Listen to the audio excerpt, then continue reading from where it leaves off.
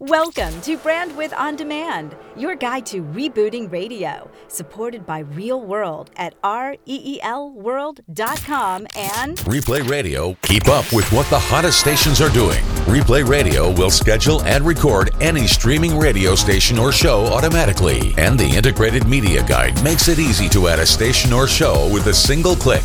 Try Replay Radio free by clicking their ad at BrandwidthOnDemand.com.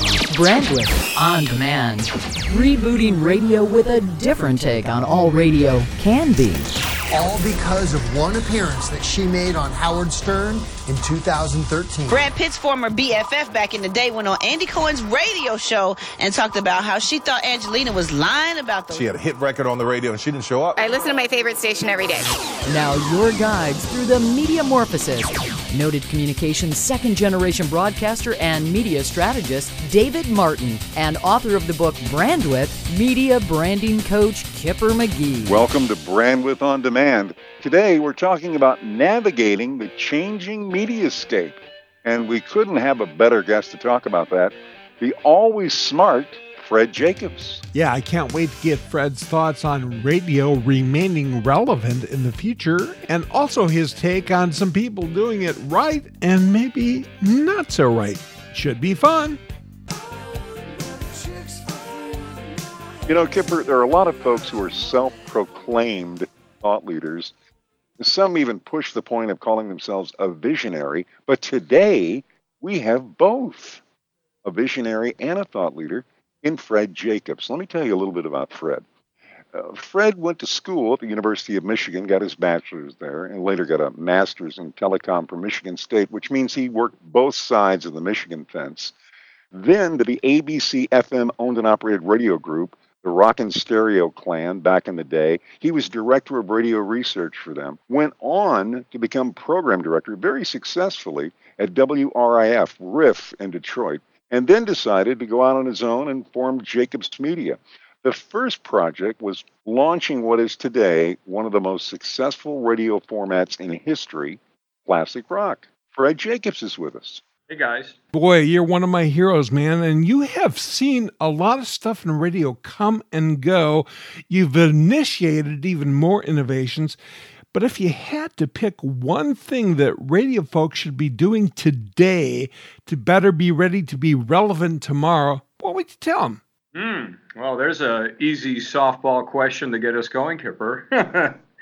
Maybe the thing is, if you're in radio today, to actually stop thinking that you're in the radio business and think more along the lines of you are in the entertainment business, which means that, yes, you do audio entertainment, but you might do video entertainment and on-demand entertainment and all kinds of things. So that is a big adjustment for people who have been in the business for a long time and have only known the transmitter and tower way of thinking, but the world has changed a great deal, and thinking about your brand in a much larger ecosystem, a much larger context, I think, would certainly be an area of advice that I would suggest. And so in that same way of thinking, what kind of skills do you need?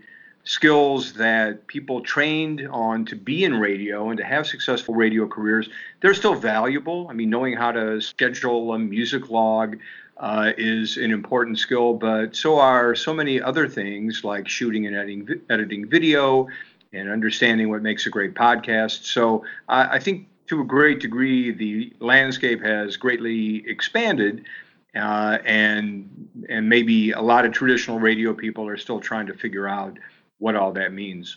Well, Fred, following that then, what key things should a new PD know about winning?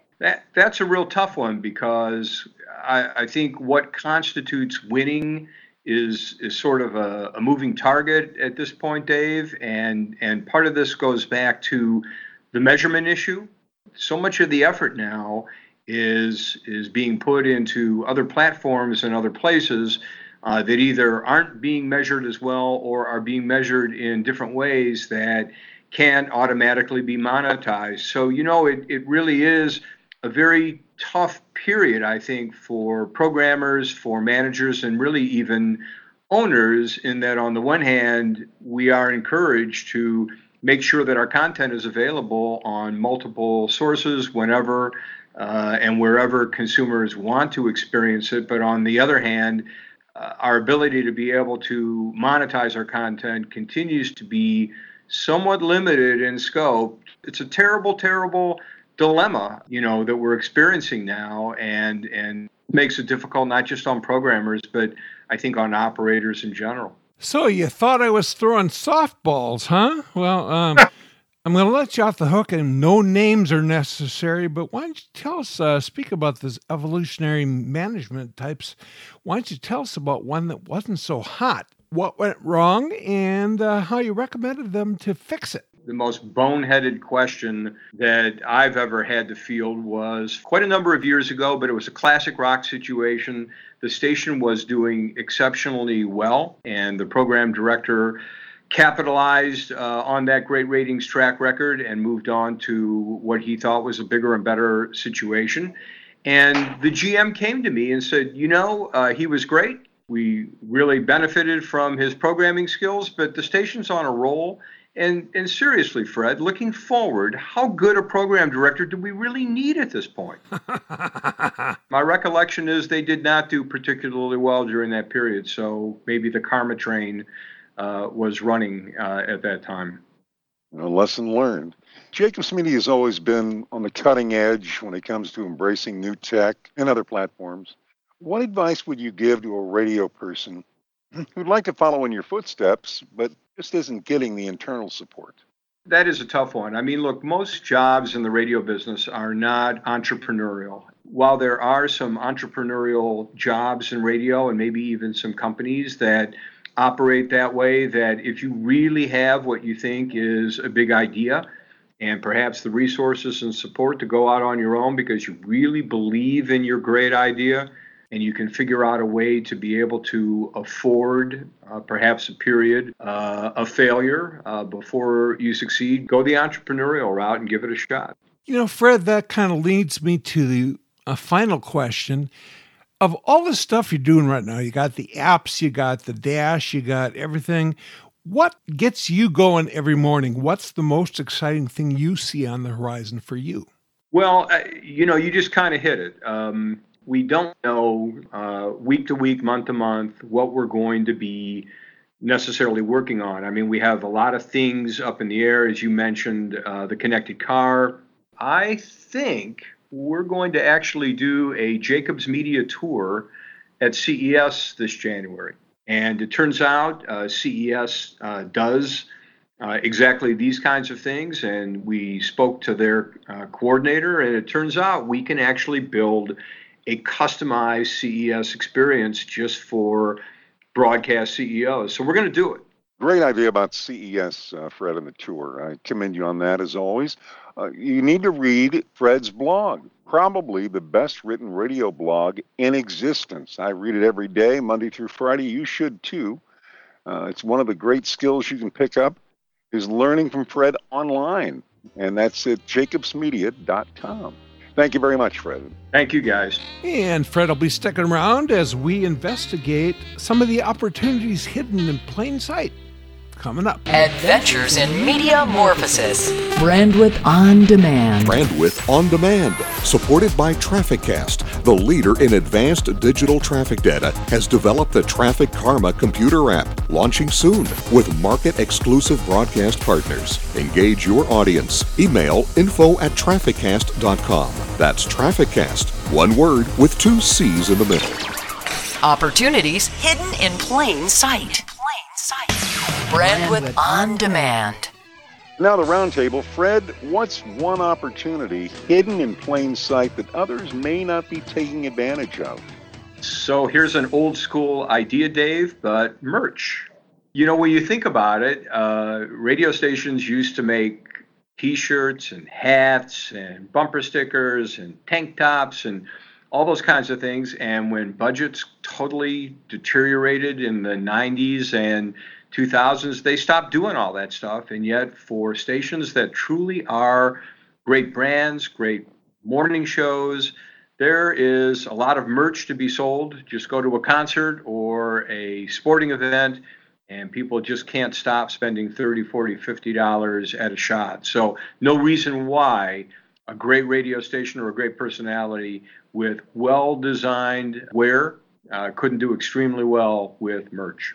I agree completely with you, Fred. As a matter of fact, we work with a TV client that makes a sizable amount of money every year selling their weather calendar, which is a big deal, where they get photographs sent in by their viewers. As well, their morning show has done a phenomenal job selling everything from polo wear and wearables to coffee mugs. So it's out there. And it would seem, too, with the new ways of selling things like social and online, that you can showcase stuff better than ever. Well, the other thing, too, Kipper, is that there are still many managers who have these horror stories of having ordered a particular item, right, a couple of hundred of them, and they didn't sell, and they ended up collecting dust in the prize closet, right? Except that today you can work with online companies that will crank them out as they're sold. So you don't have to worry necessarily about making a big upfront investment in things.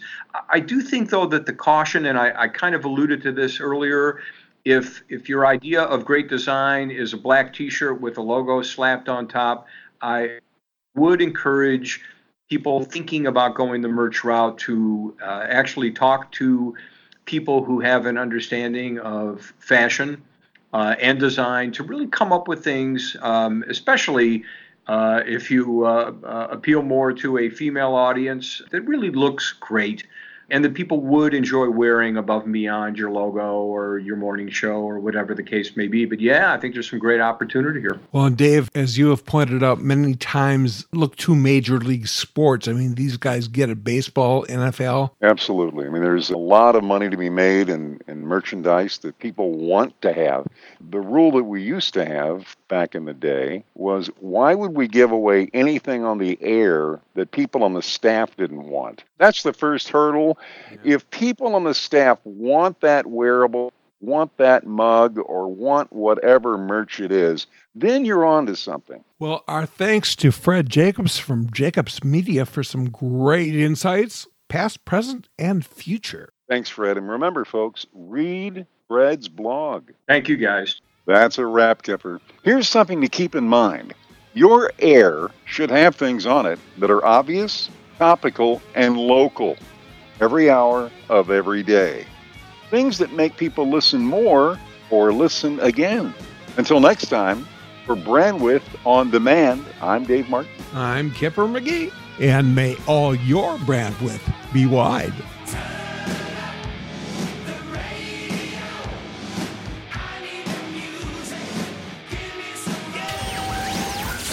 Any reuse or redistribution of Brandwidth On Demand without the express written consent of the producers is greatly appreciated. While you're at it, if you like what you're hearing, please subscribe and rate us in the iTunes Store or wherever you get your podcast. Your feedback helps others discover Brandwidth On Demand. Not your average quarter hour.